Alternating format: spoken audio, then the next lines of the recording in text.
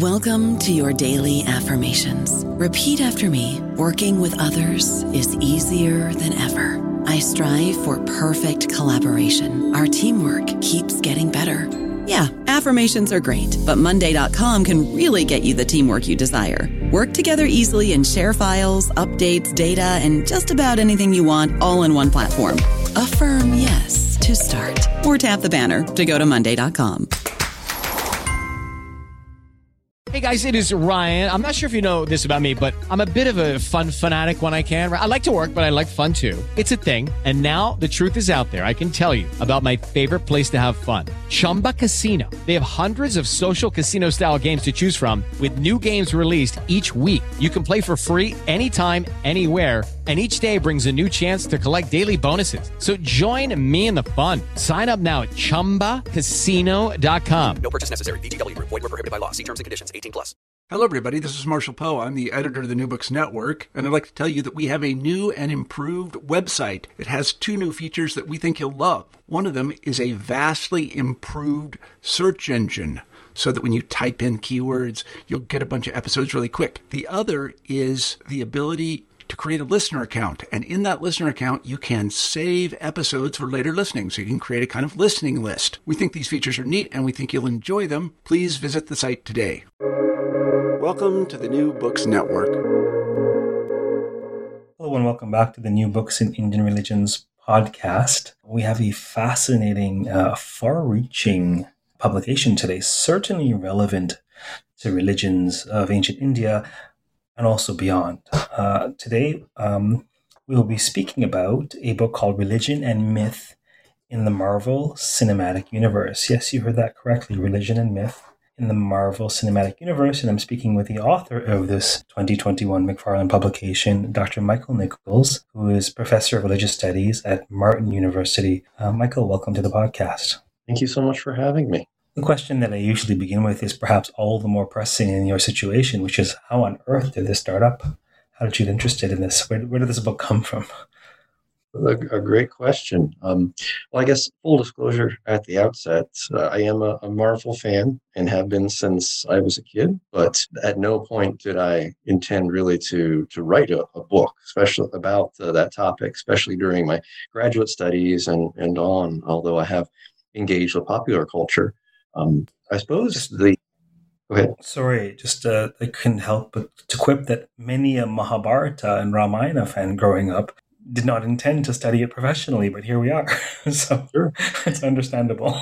Yeah, I suppose that's not an uncommon thing in scholarship. You get drawn in naturally to the things that you have a passion for, I think, inevitably, right? I guess the seed of it started when I was working on my first book, which is a revision of my dissertation about the Buddhist figure of Mara. Taking a break from that endeavor, I went to see one of the Marvel films, the 2012 Avengers film. And during the course of that film, the audience, and this was a rural Indiana theater, was fairly packed, which was unusual in and of itself. But as the characters began to appear on the screen together, since this was the first film that had a crossover of a lot of the different Marvel characters, when, for instance, Iron Man and Captain America are shown on the screen together for the first time, there was applause in the theater. And then later in the film, when at that point in time, 6 Avengers were on the screen together, again, there was an outpour of this emotion and applause. And so I maybe have been attending the wrong movie theaters, maybe the wrong movies, but that was an unusual occurrence for me to have that kind of audience reaction. And that started to make me think that perhaps there was something there, something that was landing with people in a way that was very emotional, and there was a connection or something deeper potentially was being channeled there. And as I was finishing up that first book, I did end with a chapter about Mara, in particularly North American and British popular culture. And those moments kind of came back to me as I was getting into the popular culture literature. And then as the Marvel series concluded its first several phases in 2019, the same sort of emotional theater reaction made me wonder, is there something deeper here? And so I started to look at the Marvel films from that guise of, is there something kind of deeper religious and mythic there? And I started to investigate for the book. And that's what, from my perspective, I discovered is that it does resonate on those lines with traditions from around the world. And so I very deliberately decided that I would look at not segments of the Marvel films or a particular Marvel film against one particular religious narrative, although you can't do that. And there are places in the book where I do that.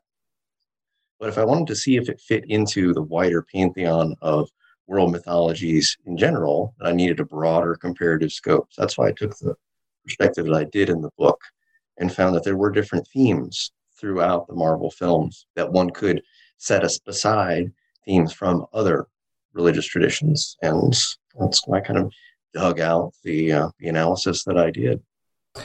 Well, the enterprise that you describe is alarmingly familiar. I'll share something. I'll probably say a little bit more in this podcast than I do in most. But in 2010, I believe in 2010, I finished my master's degree. I did it part-time. I was working. I was a bit of a late bloomer, shall we say, but I finished my master's. And I was working, I was teaching at the University of Toronto's School of Continuing Studies. I was teaching this one course. And while I was doing that, I had in mind to prepare an original course for the following year. It ended up being a very successful course. At the same time, I had some friends say they were amazed that I hadn't seen Star Wars. I hadn't seen Lord of the Rings. I had a very probably objectively deprived childhood, but very, very formative in many ways. And they said, we'd love your take on this. So here I am, in my early 30s and watching Star Wars for the first time ever. And I was gobsmacked at how much religious symbolism, mythological material was in there. Same with Lord of the Rings. Same with the one world I was familiar with from childhood was the Chronicles of Narnia. I used to love those books in grade school. And so I said, this is really fascinating. Maybe it's me, but it seems that religious mythological archetypes have found a home in these blockbuster sci-fi fantasy films. And so I decided to pitch this as a course. It was called Myth and Meaning. It was a course that I taught every year I was there. I've recently left to teach continuing studies at the Oxford Center for Hindu Studies. And I set up the course to be like, okay, well, the first half of the course will look at ancient Near Eastern, maybe Indian, maybe biblical mythological narratives. And the second half of the course will look at these universes. We looked at Lord of the Rings, Star Wars, Chronicles of Narnia. At some point, I folded in a bit of Harry Potter. Didn't discover Game of Thrones until much later, but I wish I had discovered it earlier. And in researching for the course that I had already pitched, that I discovered the work of this figure called Joseph Campbell, who, after doing 2 degrees, I never heard of. And I thought, okay, maybe I can. This seems like a compelling, it's not above reproach, but it seems quite useful. He's stumbled across a theoretical model I can use as shorthand rather than reinvent the wheel to make this argument. And then, to my astonishment, I pitched this course without even knowing this. George Lucas used Hero with 1,000 Faces to finish a script for New Hope. I'm like, okay, I'm not nuts. There's something here. Mm-hmm. The academics can argue about it, fine, but the myth makers and the movie makers, they know what works, right? And so I couldn't help but share the parallel between my own earlier comparative mythological study and your own journey. More about you now and less about me. What does the book argue? What are you showing? What is the main gist of the book? The main gist of the book might go back to some of the comments that you just alluded to, is that you can find within these films these perennial ideas, and you can categorize this film as myth in a lot of ways. I think that's one primary takeaway. And when I use the term myth, I'm using it a lot. Figures like Alan Dundas and Robert Elwood, just in this broad category of stories of God's heroes or exceptional superpowered beings whose narratives connect with perennial human concerns. And so when you look at it from that vantage, one of the takeaways of the book is that you find that in spades within these Marvel films. And as such, there's a platform there to sit this narrative alongside other world narratives and see what sorts of comparisons arise and what sorts of areas you can interrogate.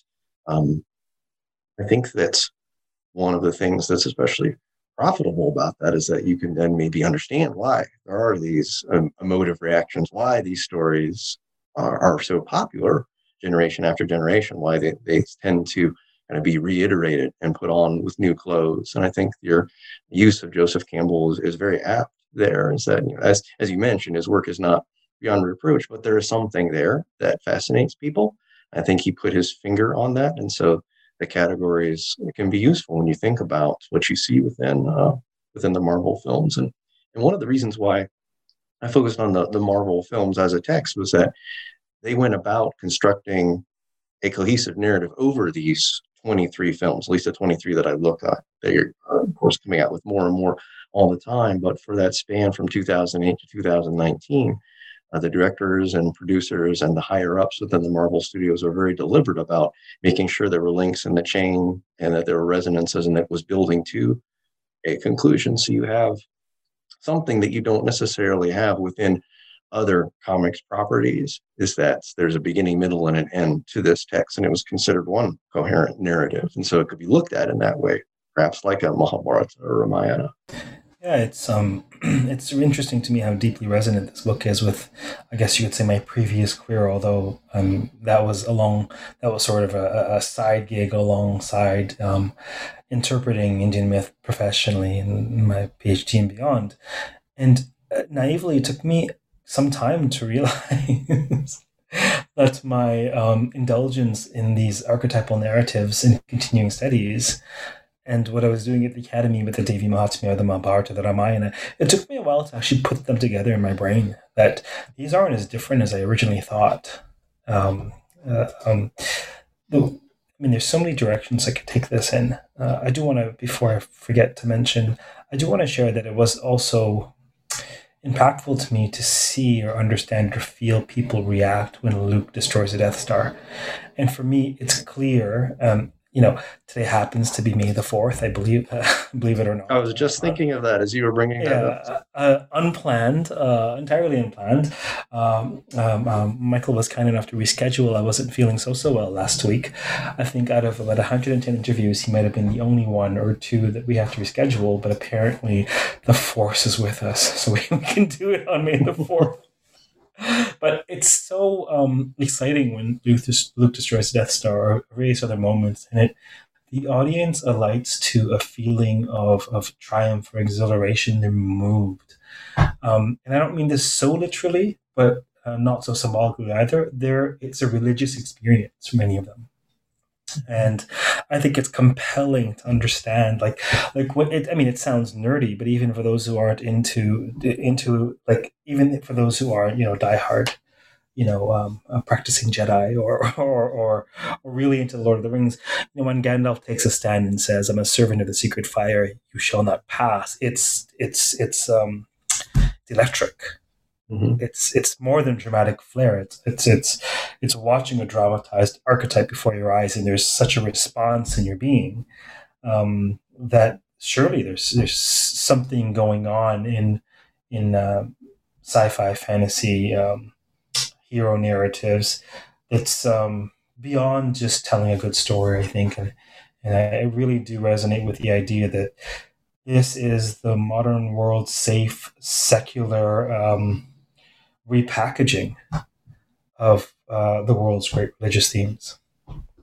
Yeah, I would totally agree with that. And I think within the Marvel films, the corollary for that experience that you're describing is that moment in the Avengers Endgame when Tony Stark has taken the Infinity Stones himself and defeats Thanos' army. And in some media just released by Marvel, it was just yesterday, I believe, that is setting up their coming movies and properties. The beginning of that trailer for those new upcoming properties shows some of the highlights of their past.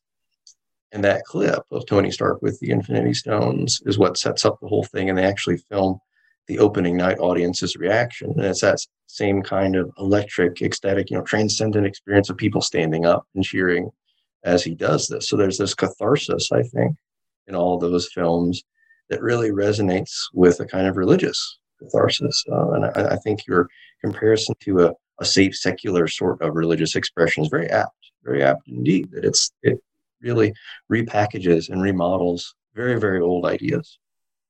Well, it's taken me some time to come at this situation or the stance, I suppose.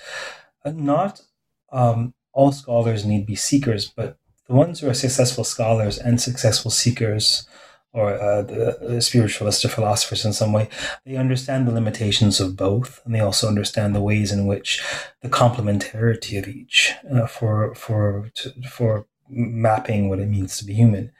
And that hair-raising, electrifying, triumphant, terrifying moment, like that experience, what is that experience if not the Vishvarupa, Krishna's terrifying cosmic form on Kurukshetra, or Moses before the burning bush, or Durga slaying Mahisha in the middle of the Devi Mahatmya, a big Dracarys from Daenerys, whatever you want to call it. There are these moments that are just, if you're remotely emotionally or spiritually plugged in, they're larger than life. And they are just beyond.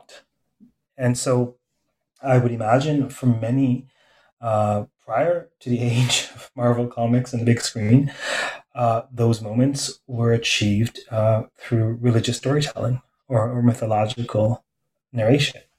Just for those of you listening, I'm sure you've heard enough of these podcasts to know that they're entirely unscripted.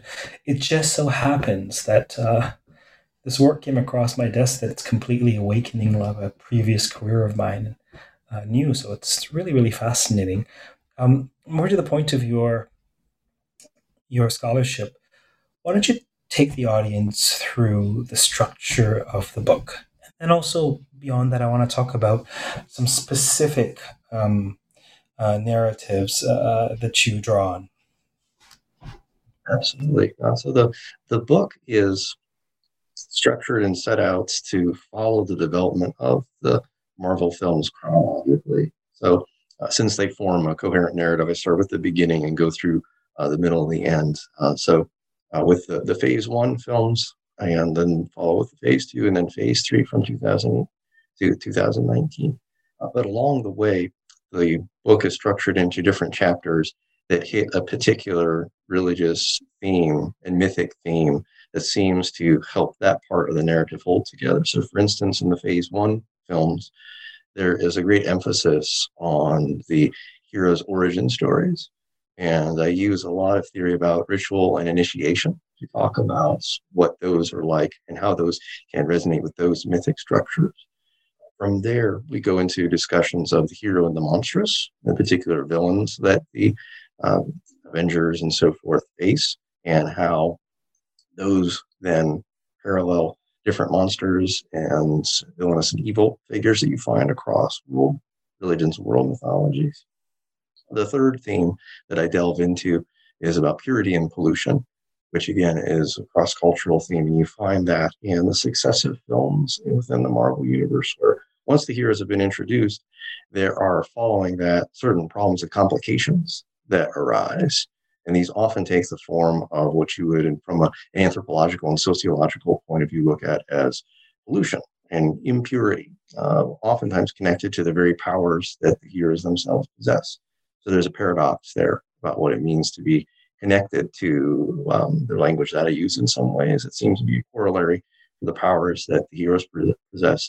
Is the sacred, or some way being touched by the divine, is also problematic within the context of one's connections to others.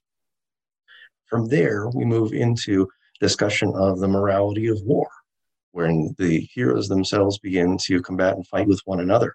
Where the tension that used to be deployed against an external other is then redeployed against an internal other. And there are plenty of narratives across mythology, such as the Iliad. The Mahabharata is a great example of internecine strife. And it to me at least was striking how a lot of the conflicts within the Marvel Cinematic Universe from that point of view really paralleled and followed the structure of those particular world mythologies. From there, I spend a great deal of time looking at the final two Marvel films within this first three phases, which particularly deal with the struggle with death and trying to deal with the inevitability of human mortality, which is, of course, a perennial religious theme. This within the main villain of the first three phases of the Marvel Cinematic Universe is Thanos, the personification of death. I compare Thanos with other symbols of death throughout the world, from ancient Maya, Hades in Greek mythology, Yama in India, Mara, of course, in Buddhism, and then the final struggle with death to try to overcome death's power, which is in itself a paradox, that the heroes can't fully escape. They can overcome death in some ways, but not in others. And so that's kind of the note that the narrative ends on, is the note that the book ends on. So that's really kind of a quick overview of the way the book is laid out, following the story of these Marvel films from beginning to end, and then punctuating it with these different themes that I think are especially pertinent and relevant to some sections of that narrative.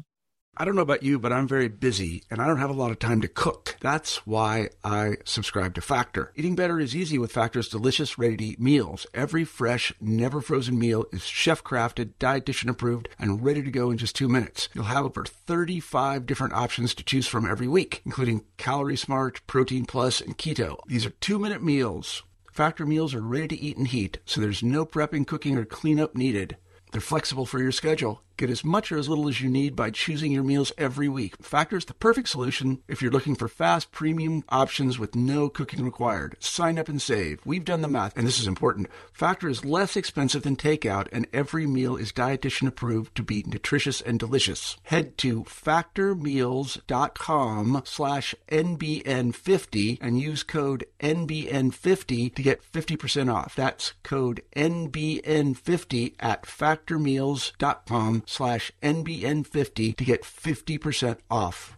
Since this podcast will probably be hosted on the New Books in Indian Religions podcast that I primarily host, although there's without question, this will be posted to a number of other channels.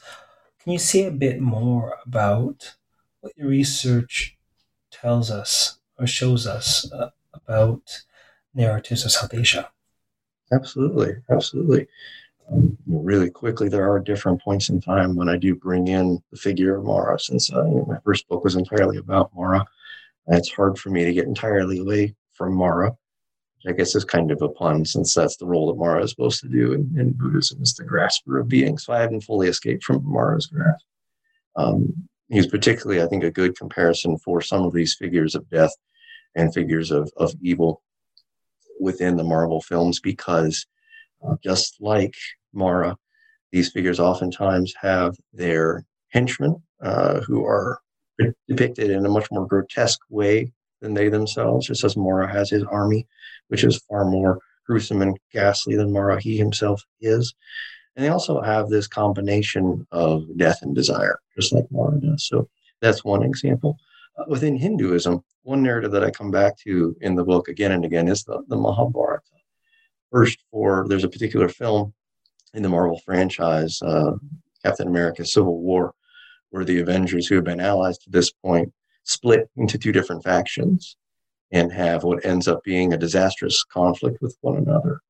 That shows a degradation in their relationship and a conflagration that ends up having long-lasting consequences when they're then not able to reunite against later threats. And so I compare this with the terrible war between the Kauravas and the Pandavas, and the ways in which the practice of that war starts off first with professions of honor and duty and fealty, and then degenerates into almost an anarchy and a renouncing of some of those former rules of combat. You find the same thing within the Marvel films, where it starts off as almost a kind of a jousting and almost a kind of play fighting, then degenerates into a very bloody and terrible conflict. Two figures within another particular film, Black Panther, I thought were corollaries for the particular Arjuna-Karna rivalry you find within the Mahabharata. The figure of T'Challa, who is the Black Panther, and his long-lost cousin Njidaka, who is also called Killmonger, seem to fall into figures like Arjuna, who has been part of the social system and has had the benefits of that social system, whereas Karna has been on the outside looking in and resentful as a result. You find almost an identical structure between the two cousins, T'Challa and Njidaka. Njidaka, who has been excised from the family line, the forgotten member of the family, who's raised in other circumstances and hasn't been the beneficiary of the royalty that he feels he is owed. And he returns into the palace with a bloodlust for T'Challa, just as Karna wants to exact his revenge on Arjuna. So that, I think, was an interesting interplay to see a very similar sort of dynamic arise within the Marvel films that immediately, in my mind, reminded me of the South Asian narratives. Those are, I think, two of the big ongoing comparisons. There are also other places, I think, that would interest scholars of South Asia. Or I'd make discussions about purity and pollution codes and how they play into some of the symbolism you find within the Marvel universe. I talk about Hindu goddesses and a very brief mention as a corollary with the energy, that the Shakti that Hindu goddesses hold, and some of the female superpower characters, particularly Captain Marvel, seem to exude. So those are the things I think immediately spring to mind that would be of interest to scholars of South Asia. How do you account for the parallels that you see between ancient mythic narratives and these modern fantastic narratives, pun intended, fantastic? Otherwise put, do these modern myth makers, for me, there's no question that Tolkien's a myth maker, that C.S. Lewis is a myth maker. There's no question in my mind that George Lucas quite consciously set out to make a modern mythology. So the myth makers of these movies, did they go and read ancient Indian myth? Like, how do you account for these parallels? Yeah, that's of course the quintessential question, and I don't know that there's a single answer. I think that it's probably a combination of both. A lot of these myth makers are aware of at least some of the preceding mythologies. If you take Tolkien, for example, was certainly aware of European mythology and patterned some of the events of his stories on earlier stories, like Beowulf is one great example. And George Lucas, being aware of Campbell's work, was trying intentionally to create a new mythology. I think in some cases, some of these stories had to have been ones that the makers of the Marvel films were aware of. But I think that only gets you part of the way, because at least in the study that I did, the resemblances were so vast and go across so many different corners of the world that I think that it speaks to some of the universal issues that all cultures and all individuals eventually face. The most striking probably is that we all have to face up to our mortality. That's something that we're all in the same boat, no matter what time period or culture that you live in. And so that is a dilemma that any mythology or any individual is going to face. And so this is an example, another mythic take on that. The same thing with other issues like how you interact with one's family, the morality of war. Some of these timeless issues, I think, just reoccur and are universal human problems. And so any mythology is going to deal with one or more of these universal human problems. And I think that we shouldn't be surprised if we see mythologies popping up again and again that deal with these issues, because they're just part of what it means to be human. Yeah, that really resonates. When as I mentioned, I did a couple of degrees at the University of Toronto, and I literally never heard of Joseph Campbell. Then I soon learned that he's typically not acceptable as a scholarly source, but I was using him to teach adults who were quite interested in the courses, and many of them were reading his stuff when it was coming out in the previous generation. And so as an academic, I would use Campbell potentially with some reservations, but more, I think, clarifications and more delimitations of his work. In terms of when I teach and coach and live and breathe, it's abundantly clear to me that the human condition isn't just society and culture and everything in the outer world. The human condition is very much about, it's about our worldview, and our worldview is very patterned. And our experiences help us to develop this innate pattern that's part of us. And that's when I came across the work of Campbell, and in so doing, really had a good look at Jung for the first time. I'm like, I don't know if what they're saying is true, but I know that this is the best theorization I've come across, or analog, or this is the best way in which to talk about, in terms of scholars, to talk about patterns of human behavior, patterns of the human condition. It's abundantly clear to me, anyhow, that we are more than just what we experience in the objective world. And there is something that you find a piece of art from ancient Egypt or a different civilization, and certainly it's only going to be enriched if you begin to understand how it was received and why it was crafted in that day. But nevertheless, for the beauty to shine through, it's much more than a product of a specific unique culture or individual. But I feel like I'm preaching to the choir, not that I'm preaching. Anyhow, what was your favorite aspect of this project? Or conversely, what stuck out to you? What were you surprised to learn?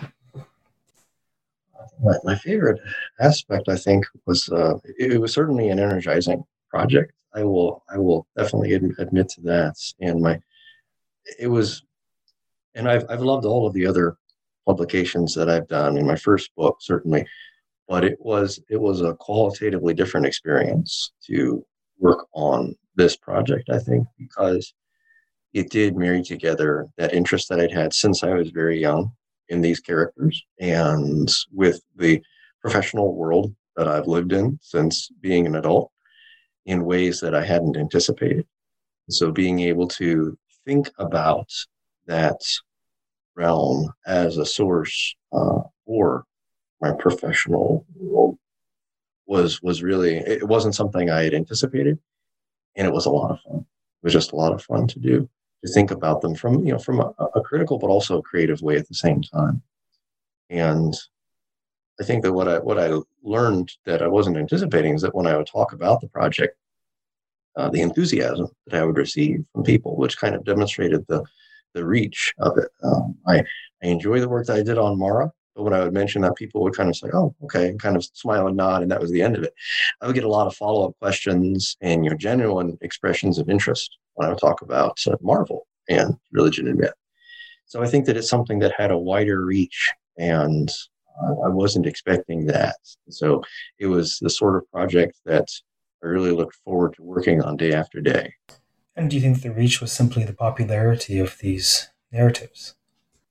I think so. I think definitely so. And I think that it really, as we've been kind of throughout this conversation coming back to, it's something that speaks to people on a deeper level. And this isn't to say that there aren't other interpretations of particular Marvel films. I don't know of one that looks at the whole span of all 24 or so to this point, but there are particular interpretations of one or the other film, usually from a political angle, that talk about it as a reliving of post 9/11 American trauma, and talking about how these superpower beings, like a revivified United States military, going out and refighting and re-winning 9/11 over and over again. And that's an interesting interpretation. I think there's a lot to that, and I enjoyed reading that work. And so what I wanted to do was add to that and supplement to that. What is something that might account for that enduring popularity, for that emotional response, at the same time that would be a global thing, because it's not just a popular in the United States, it's a global cinematic phenomenon, and why it would be popular with individuals who were, frankly, not even born when 9/11 happened. And that's it. It speaks to something more, something deeper, a little bit more universal. It hits some of these tropes and these archetypes that go way, way into the past. Yeah, I've come to think of it as two orders of analysis, or at least two orders of reality that are both true in tandem in that one in my brain is called the sort of sociocultural dimension, and the other one I call, or I think of, as a psychospiritual dimension. And certainly it's the case. I mean, all of Narnia exists in a wardrobe in the countryside of the UK during World War II, right? Ring of Power, hello. We know what this is responding to or energized by on some level, without question. I think I've said this in a lecture earlier in the week. I was saying stories that survive centuries and millennia don't do so because there's a shortage of human ingenuity and creativity in these cultures. How many stories end up on the cutting room floor every day? The ones that survive are the ones that remain relevant. And the Mahabharata, of course, is teaching us about ancient India and about Dharma and about pretty much all things Indic. But no, the Mahabharata is teaching us about us.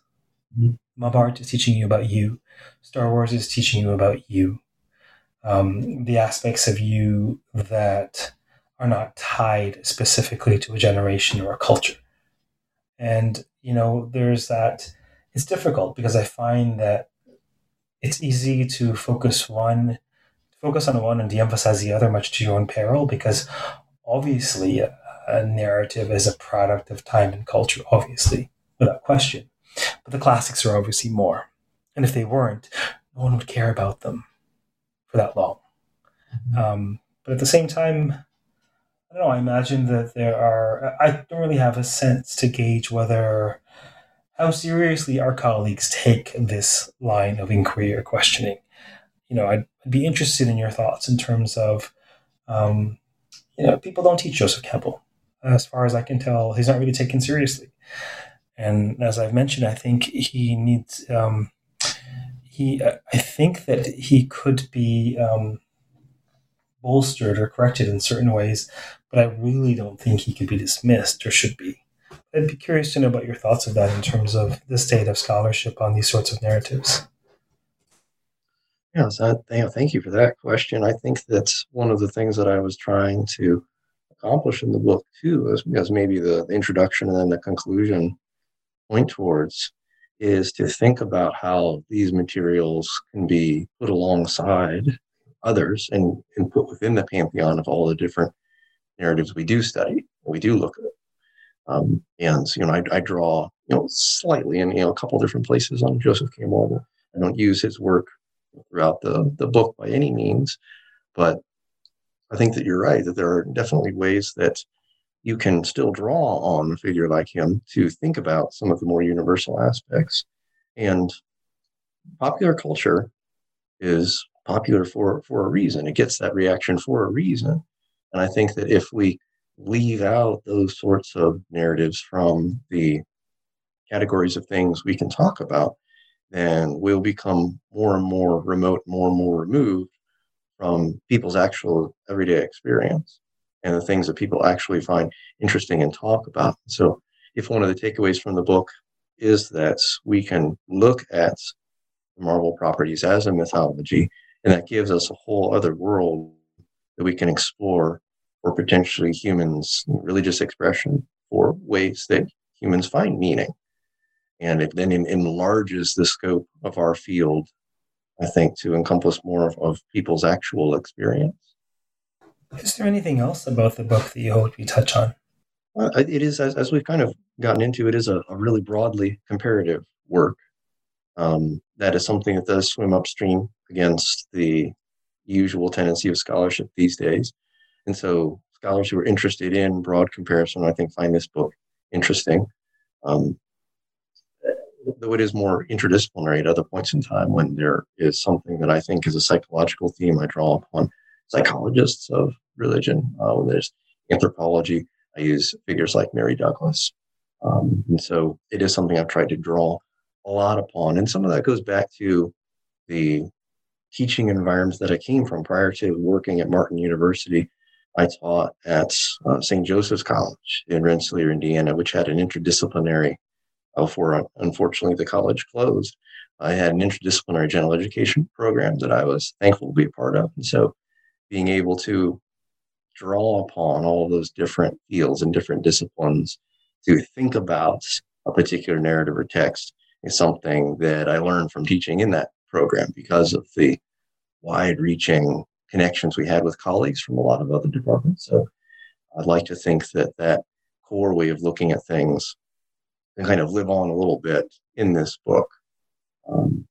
Those would be some of the things that I would mention also about the work and about who might find it interesting. I hope there are a lot of people who would be able to find something useful and entertaining about the text, if nothing else. Without question, a number of folks, whether fans of these modern narratives, whether people interested in religion and popular culture, I mean, there's certainly is appeal. Commenting on what you just said, I think it's very important. Personally, I think the humanities is about human experience, as obvious as that sounds.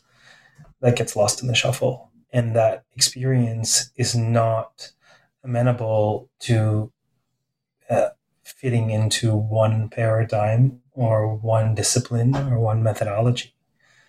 And so when people get together who study human beings from these different aspects of the human experience and they have meaningful conversations, you're only going to have a more complete vision or sense of the human experience. And so Mary Douglas, I mean, I'm convinced that she wrote her final book for the sake of my dissertation. Her final book wasn't ethnography at all.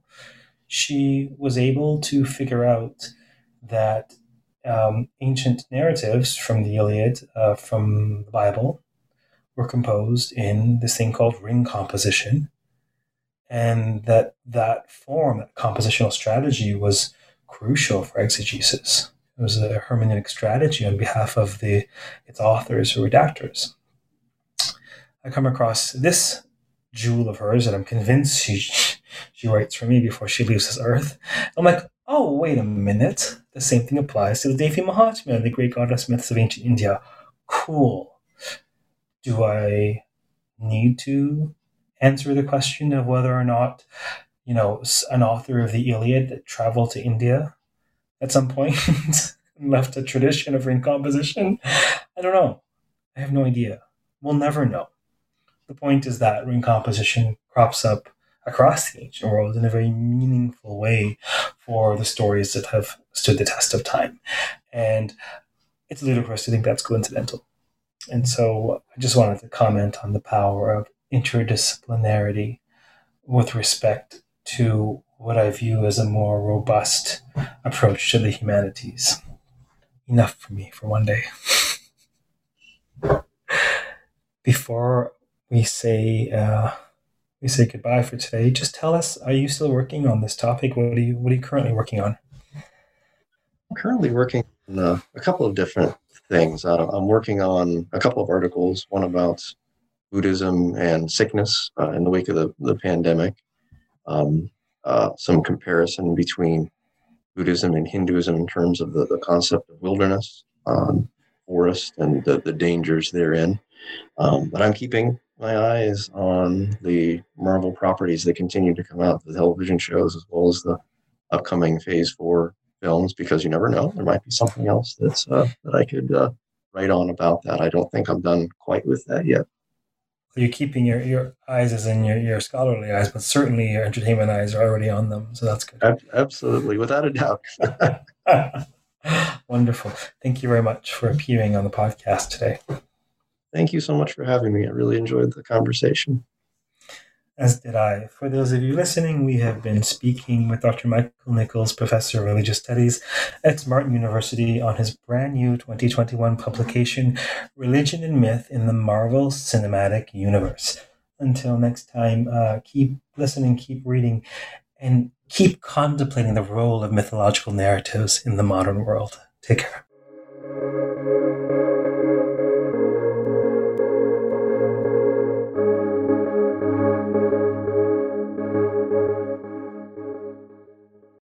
Lucky Land Casino, asking people, what's the weirdest place you've gotten lucky? Lucky? In line at the deli, I guess? Aha, in my dentist's office.